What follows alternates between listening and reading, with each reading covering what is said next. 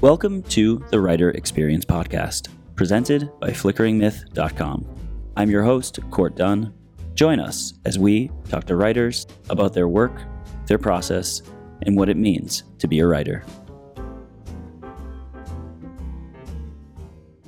Today's episode is brought to you by Audible.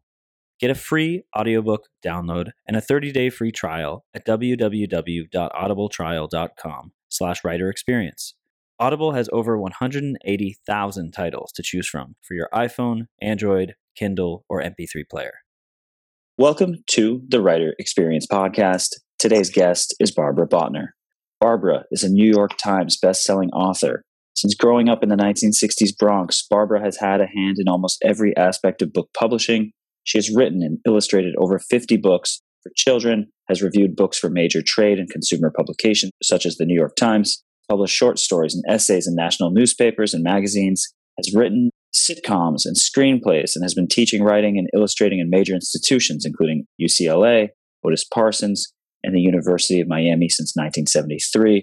Barbara's first young adult novel since the 1980s, I Am Here Now, just released in August and is on sale now. Set in the 1960s, I Am Here Now is a heartbreaking, powerful, and inspiring novel in verse about one artist coming of age, a strong depiction of what it's like to shatter your life and piece it all back together. Barbara, thank you for listening to me read your bio and, a short description of the book.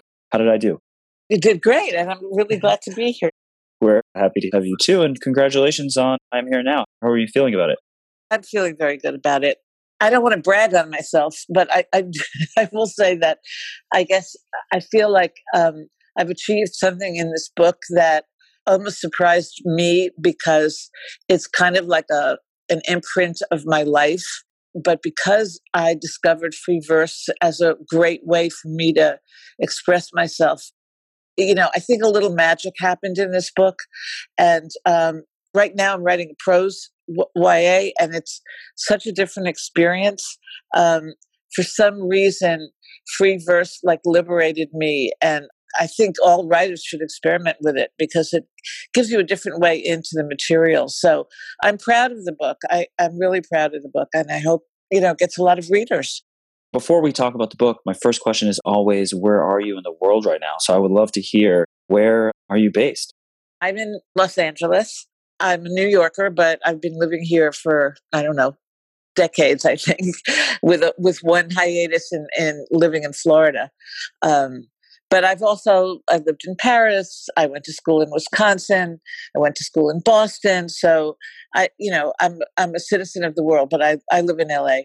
You're a citizen of the world. Obviously, right now, everyone is in quarantine. So how does writing during quarantine, how is it different?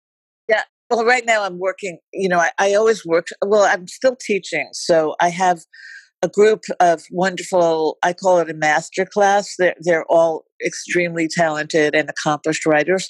So that connects me to the world. And then I have a workshop group that I participate in, but also sort of lead. So that keeps me connected to the world. And yeah, we're all feeling the weight of having to be, isolated and in quarantine. But for me, every day that I wake up able to write is a day that I feel I've been productive, and it's a day well spent. So it's probably not as hard on a writer as it is on people who are in more of a social situation in their work life, and then suddenly they have to experience day after day of being alone. But, it does get redundant. My husband and I look at each other and we go, oh, it's time to take out the garbage again, because it's a week later. And we go, didn't we just take it out yesterday? So time, time has really felt different, to us. And I think a lot of people because of the sameness of the days. But right now I'm closing in on finishing a draft of a novel. So like I said, I still feel like I can spend my days, productively and still have some excitement, which happens at your desk.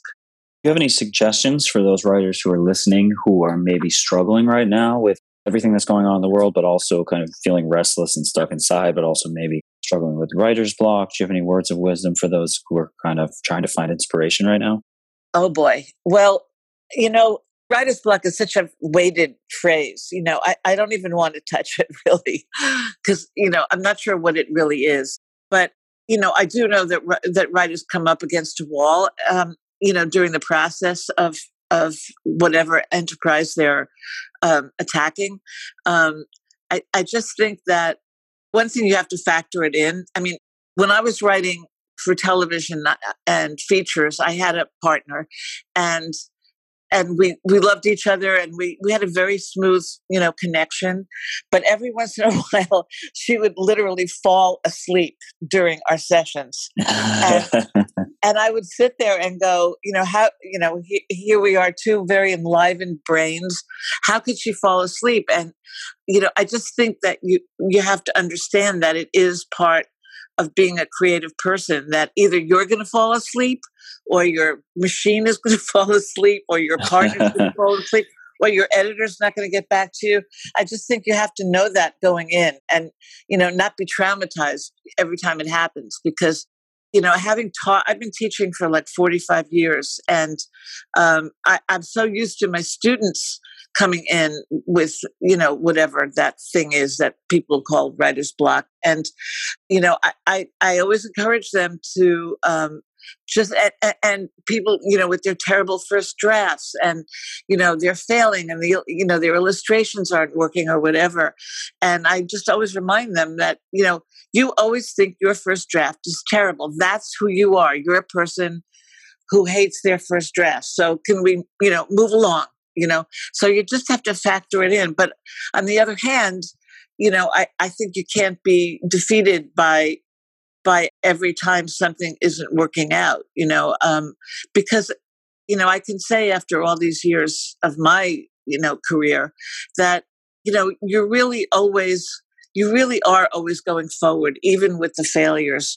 You're discovering things, because a failure is an attempt to do something where you learn that thing doesn't work. So that still actually leads back to going forward. Love that. We just talked about some words of wisdom for those writers who are aspiring and working on their own books and projects now. But what about your journey to get to this point? Could you walk us through your own journey in your own words? Yeah, it's an interesting question to answer for me, because I've had a very odd way to becoming a writer. I started out as a dancer when I was young, and then I went to school and got a degree in painting, because that was really what I thought I would be doing. I thought I'd be doing some kind of visual arts. And when I got out of college, there's no job for a painter, it just doesn't exist. So I decided I fell in love with children's books. I found myself in the section of the bookstore looking at these books. And it was, my dad was in advertising. He wanted me to go into advertising. I had no interest. I was a hippie. I didn't want to be a capitalist, all of that stuff. So I saw the art in picture books, and I fell in love. And I, took a one class, I think. And I was lucky that back then in New York, you could sail into an editor's office if you had something going for you, and they would talk to you, and they would show you books, and they'd send you home with books. And what they were telling me was, what, you should write your own material. And I think that was because my art, which was, fairly good, but wasn't incredibly brilliant, they felt that if I wrote my own manuscripts, I would basically be giving myself a job, which as the illustrator, as opposed to trying to compete just as an illustrator.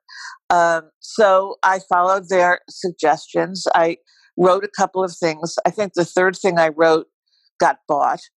And so I was, and oddly enough, after one book being published, I was hired to teach at the New School, which was just a kind of silly synchronicity of things that happened, where the teacher was leaving the day that I went in to see the dean. The person who had been teaching was leaving, and the dean looked at me, saw my one book, and said, okay, sure. And so that was kismet, because I really, Wow. I did have a certain ability to teach.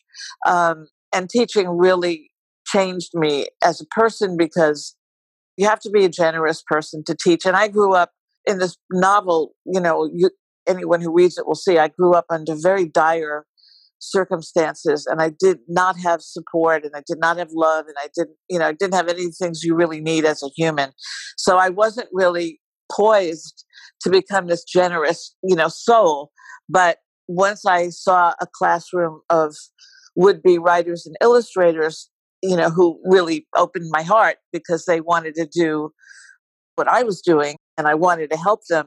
So that really awakened a lot in me. And I also had to sort of invent what a story was like on my feet, because I didn't take a single creative writing or English class in college, not a single one.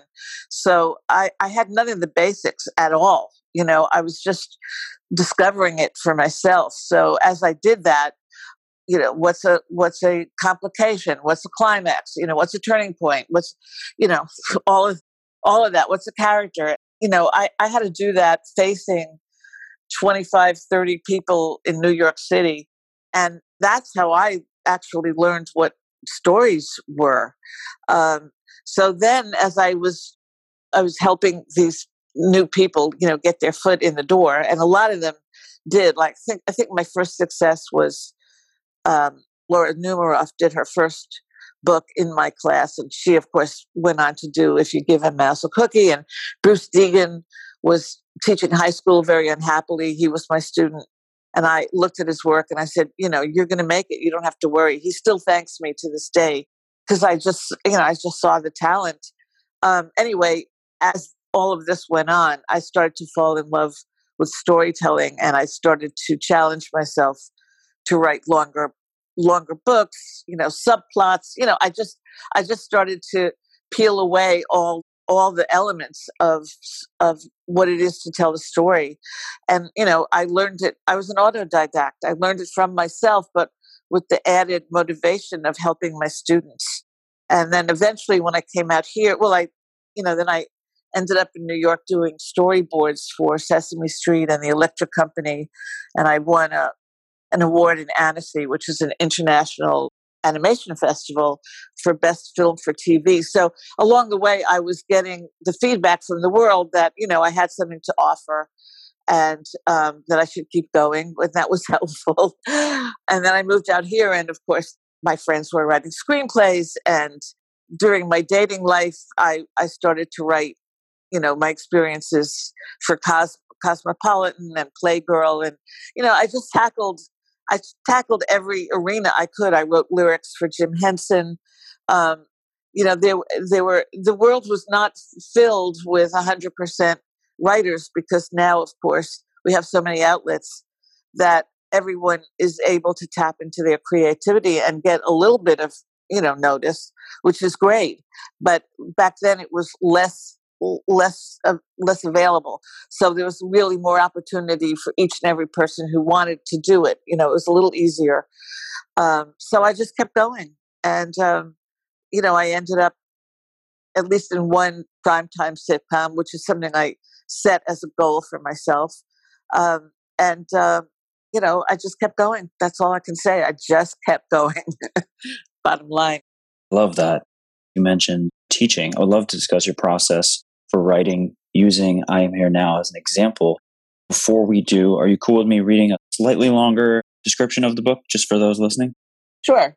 Set in the 1960s, Barbara Botner's I Am Here Now is a beautiful novel in verse about one artist coming of age. It's a heartbreaking, powerful, and inspiring depiction of what it's like to shatter your life, put it all back together. You can't trust life to give you decent parents or beautiful eyes, a fine French accent, or an outstanding flair for fashion. No, life does what it wants. It's sneaky as a thief. Maisie's first day of high school should be exciting, but all she wants is to escape. Her world is lonely and chaotic, with an abusive mother and a father who rarely there to help. So when Maisie, who finds refuge in her art, meets the spirited Rachel and her mother, a painter, she catches a glimpse of a very different world, one full of life, creativity, and love, and latches on. But as she discovers her strengths through Rachel's family, Maisie, increasingly desperate, finds herself risking new friendships and the very future she's searching for. And I have a quote, rife with teen appealing domestic and relationship drama, heartbreakingly rendered. That's from Horn Book Review. That is the book. We're really excited about this book, and I would love to find out. My first question on the process side is the inception of the idea. Obviously, you mentioned it's based on your own life. So how do you go about choosing that you want to tell a story that's rooted in your own life? And then how do you even begin to piece that all together? Well, one of the things I say to you don't know, but one of the things I say to my students is go where the screaming is the loudest. In other words, it's the unprocessed, most bothersome parts of your life that give you your material in most cases. I mean, some people can write purely from the joy of their life, and God bless anybody who can. But I find that what drives a writer to do the work is that there's some itch, there's some place that's very uncomfortable that needs to be explored and tackled, and in some cases, overcome. So that's why I say go where the screaming is the loudest, because writing is very lonely and it is very demanding. And if you don't feel the necessity of telling a story, you're probably not going to tell it. One of the best years of my life was I lived in Paris as an art student. I had a boyfriend and he had two roommates. We all lived together. We had 4 motorcycles. I painted every day. We zoomed around Paris at night to the cinema, to restaurants, private art collections. I've never written about that year. It was a perfect year. I mean, I can just say, yeah, it was great, but I don't have anything left over. There's no difficulty. There's nothing really to tell except that it was a great year. So I think that most writers need to confront the stuff that is not resolved. And also in writing for children, I also advise people to find out what year they're sort of, I hate to use this phrase, but it's the one I use. Their sort of inner child that has had the most trouble growing up, maturing, being bullied, feeling left out, whatever those things might be. So in my case, I was both lucky and unlucky in that I had a lot of different ages that needed resolution, but sometimes people come to me, they want to write a picture book and they try and their picture books are not bad, but it turns out that really they have a 10-year-old that really wants to speak, an inner 10-year-old, or they have a 13-year-old that really wants to speak. So part of my work with them is to help open up what that connection really is that needs to speak. And, once they make that connection, the work becomes way easier, because when you give the microphone to that part of you that has a lot to say about how miserable it was to be in the 7th grade or to be, in the 12th grade, that part, is ready to talk. So that's part of what I have done with myself. And in terms of I Am Here Now, which I don't know if we had enough time, but I'd love to read a passage because I think that's more effective than even describing. That would be amazing. Yeah, I would love that. Okay.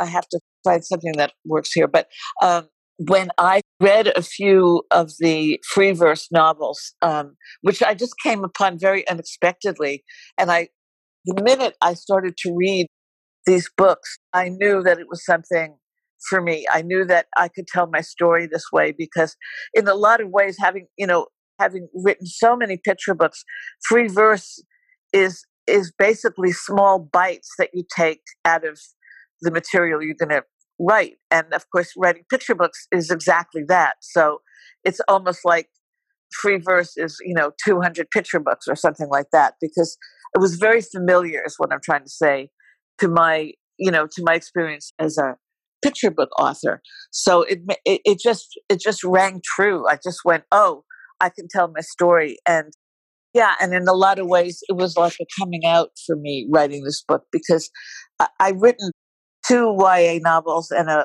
couple of middle grades before that, which try to tackle some of the stuff that was still in me. But I knew that I knew I wanted to tell one more, try it one more time, because I wanted to deal, in a very real way with some of the abuse, but in a way that wouldn't just be a misery for the reader. I mean, you can tell your story, but you're still You have to engage the reader, and you can't just make them miserable for 200 or 300 pages. That never works.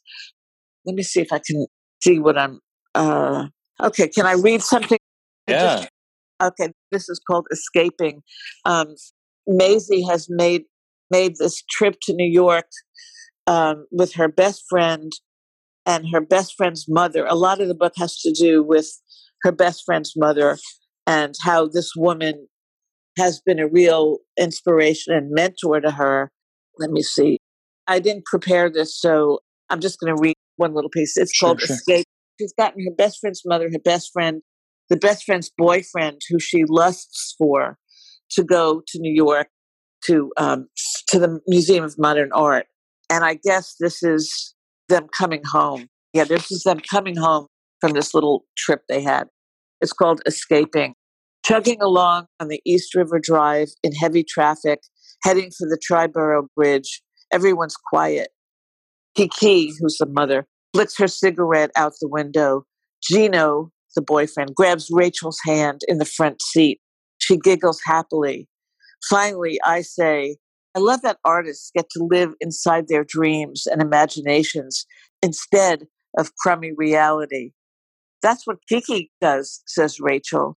Between being covered in oil paint and drinking, she escapes every day. Right, Mom? Are you picking a fight with your mother, Gino asks, after this great trip? Thank you, Gino, says Kiki. Rachel mumbles, no, and sorry. I see Kiki winked at Gino through the rear view. He's on top of his parent game, that's for sure. I take out my Chelychev postcard and stare, try to get my mind off this living, breathing work of art sitting right next to me. So that's kind of out of context, but she's just, awed by this boy. And she's also been awed by the painters, which is her way out of this, very troubling family. We have a lot of writers on this podcast. Do you like what writers write? Do you like free stuff? Well, Audible is offering a free audiobook download for listeners of the Writer Experience podcast, with a free 30-day trial to give you the opportunity to check out their service. I recently downloaded James Joyce's Ulysses for my commutes into the city, while our producer Harry, who may or may not exist, has been enjoying J.R.R. Tolkien's The Hobbit. To download your free audiobook today, go to audibletrial.com/writerexperience. Again, that's audibletrial.com/writerexperience for your free audiobook. What's your favourite film of all time? It might be a sophisticated classic, a childhood favourite, or an enjoyable pile of trash you just can't help but watch over and over again. The Pick of the Flicks podcast, hosted by me, Tom Beasley, is all about celebrating people's favourite movies in whatever form they take. Each week, I interview a different guest about their chosen favourite, whether I agree with their choice or think they're as mad as one of Tom Hardy's accents.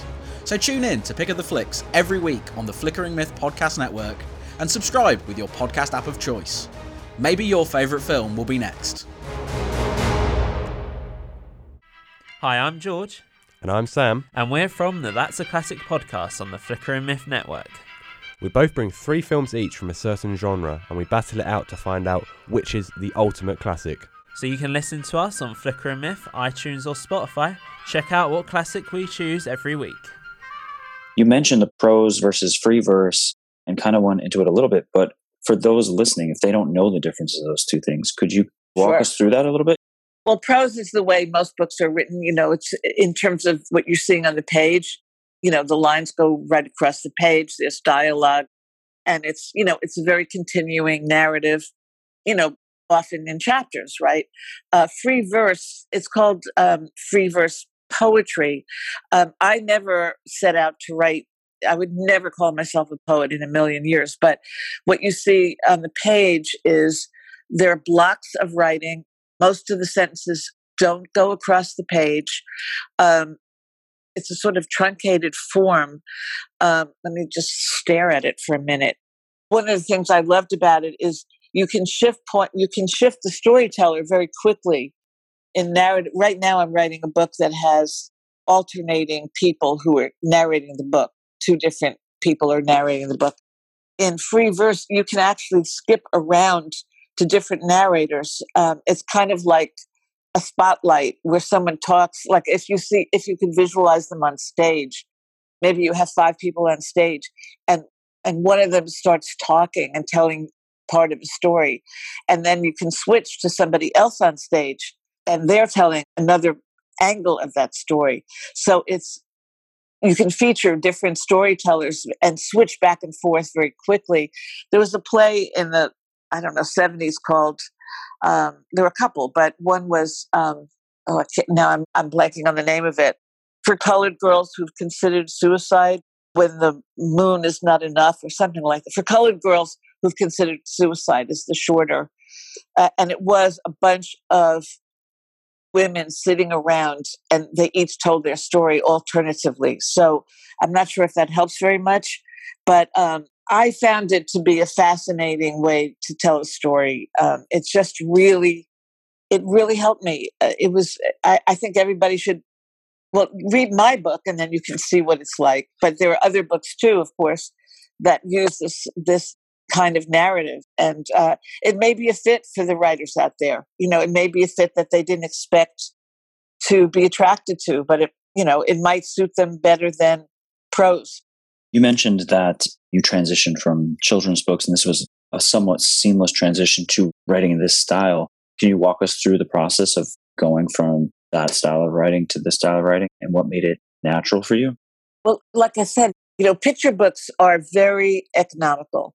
Now they want them to be 500 words or less. I mean, that's that's 2 pages basically. I write them a little bit longer than that very often, but still it's a very economical style.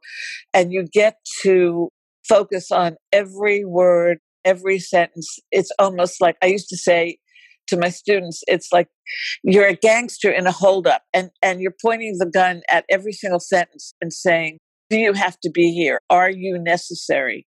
Every piece of dialogue, do you have to be here? And so you really learn an incredible way to focus on what absolutely is necessary to tell your story. You get very good at throwing stuff away. And also, I've been teaching that too. So like I can look at a page of writing and almost immediately tell you, where the redundancy is, where the unnecessary adjectives are, where the run-on sentences are. I mean, you get, it's a skill after a while. It's just a skill. So I have that skill. And when I saw free verse, like I said, it kind of reminded me of lots and lots of different picture books because it's very economical. You can tell a lot of story in a very short period of time. So in that way, when I met this format, like way on in my career, it was very familiar to me. And it made it, I could see that I could do in a novel what I was already doing in picture books, which is master a piece of a story in a very short form. And so it was like meeting your best friend after decades and going, oh, here you are. You can help me release this material that I've been carrying my whole life and that I've had to deal with psychologically and, being a Buddhist and trips to India and, in therapy, like all of this stuff that was still in me. I could see that free verse would release it, and it did. Love that. For those writers who are interested in exploring free verse and maybe want to write their own free verse book and eventually get it published, would you say that it's challenging for especially up-and-coming writers to write in free verse and get that published as opposed to writing in prose? Obviously, you mentioned prose is maybe a bit more common, but from your perspective, is it a little bit more difficult to get a free verse book published? It's a good question, Court. It really is. But right now in publishing, there's such mayhem. Everything's, upended in New York right now. But I'd say the common wisdom is that it's more difficult. And in my own experience, this book really, just came right out of me in free verse. And then my agent was quite worried that it would be too hard of a sell. So he asked me to put it into prose, which I did.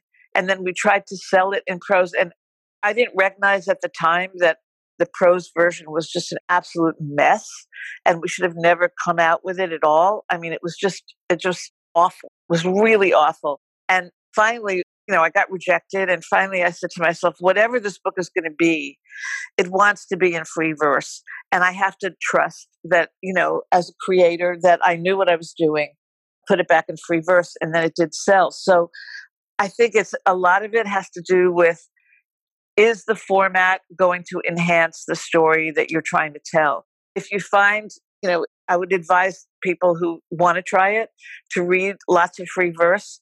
And if you end up saying, hot diggity dog, this is exactly what I need for my story, then proceed, or sometimes it could be a middle step. I have a student who wrote it in free verse and then put it back into prose.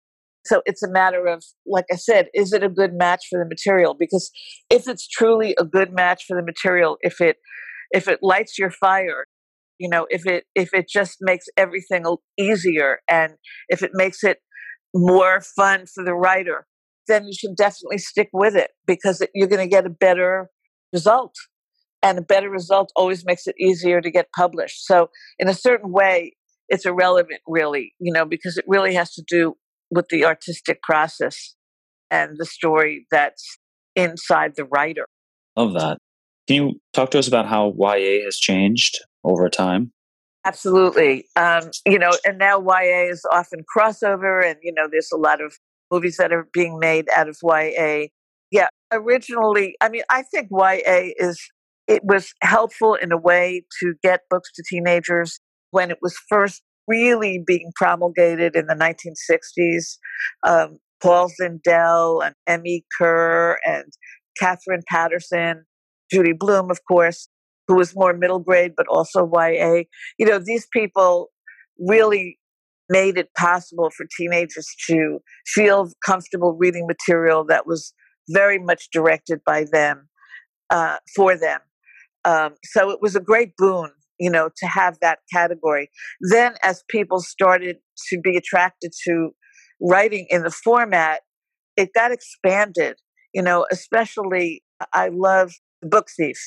That broke the format a lot, brought it more into, I think it's part of the curriculum in a lot of places, but it's also recognized as a book for adults, which a lot of people have told me I Am Here Now is also truly, a lot of my adult friends can't even believe that there's a category that would limit I Am Here Now to teenagers, because they all feel it's extremely relevant. So it has been more accepted by the adult audience. And I think one day YA will even disappear as a category, because, you could say The Catcher in the Rye is YA, or Huckleberry Finn, any of the great classics that are starring, protagonists that are younger. You could say, well, that should be YA, but if it's a great work of art, it transcends that. So, and I can tell you, I've read YA that there's no reason for it to be in that category. It's way beyond YA. But on the plus side, it does offer teenagers, some guidance about, this is a story that you will relate to, because the protagonist is facing the kinds of problems and the kinds of predicaments that you're facing. So it was very useful, but maybe has expired in terms of that. Barbara, what's next for you after this book? You mentioned you're writing something else, and you've written so much. So what are the milestones you're... I have so much to write, and I'm so much older now that I hope I have enough time to write everything. I'm writing a kind of a political YA now that's with the canvases way larger, and deals with addiction, racism, promiscuity. It's dealing with a lot, 12 steps. It's dealing with a lot of stuff. Bigger canvas, told from alternative points of view. One boy and one girl who should never even like each other are telling the story. And then I've been really encouraged by so many people to write a memoir, because I've had really an amazing life in the arts. Last night I was on a Zoom call with from my days in the theater, from Cafe. I did off-Broadway theater, toured Europe, worked with Sam Shepard, worked with great writers. And so a lot of people want me to write a memoir. I always write picture books. I just wrote a picture book about my dog. So I'll always write those. I mean, I see the world in terms of picture books. So, sometimes it almost bothers me because I'll think I have to finish this novel, but then I got this great, funny idea for a picture book and I have to sit down and write it. So, I mean, I'm never without something to write. I have a book for adults that has been excerpted in a lot of literary magazines. That's a sort of funny and sad book about marriage. So I'd love to get that. And then I do spoken word. Sometimes I do my own work as an actor in, theatrical settings. And then I also write for the Jewish Women's Theater. I write small theatrical pieces. So I have a lot of next. I'm overwhelmed. I could be writing, 16 hours a day if I was really disciplined. But, you got to eat, you got to talk to your husband, you got to walk your dog. Yeah, I have a lot of stuff ahead of me. What about milestones in other mediums? Obviously, you mentioned a bunch of mediums, but what about a comic book? Strangely not, because I did do storyboards for the Electric Company and Sesame Street, that got into, they became films. And I storyboarded a couple of my picture books for animations. And one won a Golden Eagle, I think is what it's called. But I forget the name of the award. Yeah, but I find the density of that form is not attracted to it anymore. I mean, back when I was younger, like I said, I made animated films, I directed them, I produced them, I designed them. So that was a form very similar to graphic novels in terms of what, storyboards. But I have no attraction anymore. But, great work is being done in that way. It's just I'm not so much a visual, I'm not telling stories visually anymore. I'm more literary at this point. So, but bless everybody who is. It's a great forum. I'm glad it's opened up for people. Barbara, are you ready for a couple bonus questions we call a series of seemingly random questions? Sure. The first one, you mentioned earlier, with this book, that the magic happened. Yeah. Is there a way you would describe what that magic is and how writers can find the magic? Well, magic, I use that word because it is kind of a mystery, but my guidance has always been for writers to be brave and to tell the most difficult stories. And I also believe that once you tell the most difficult stories, all the other stories open up for you.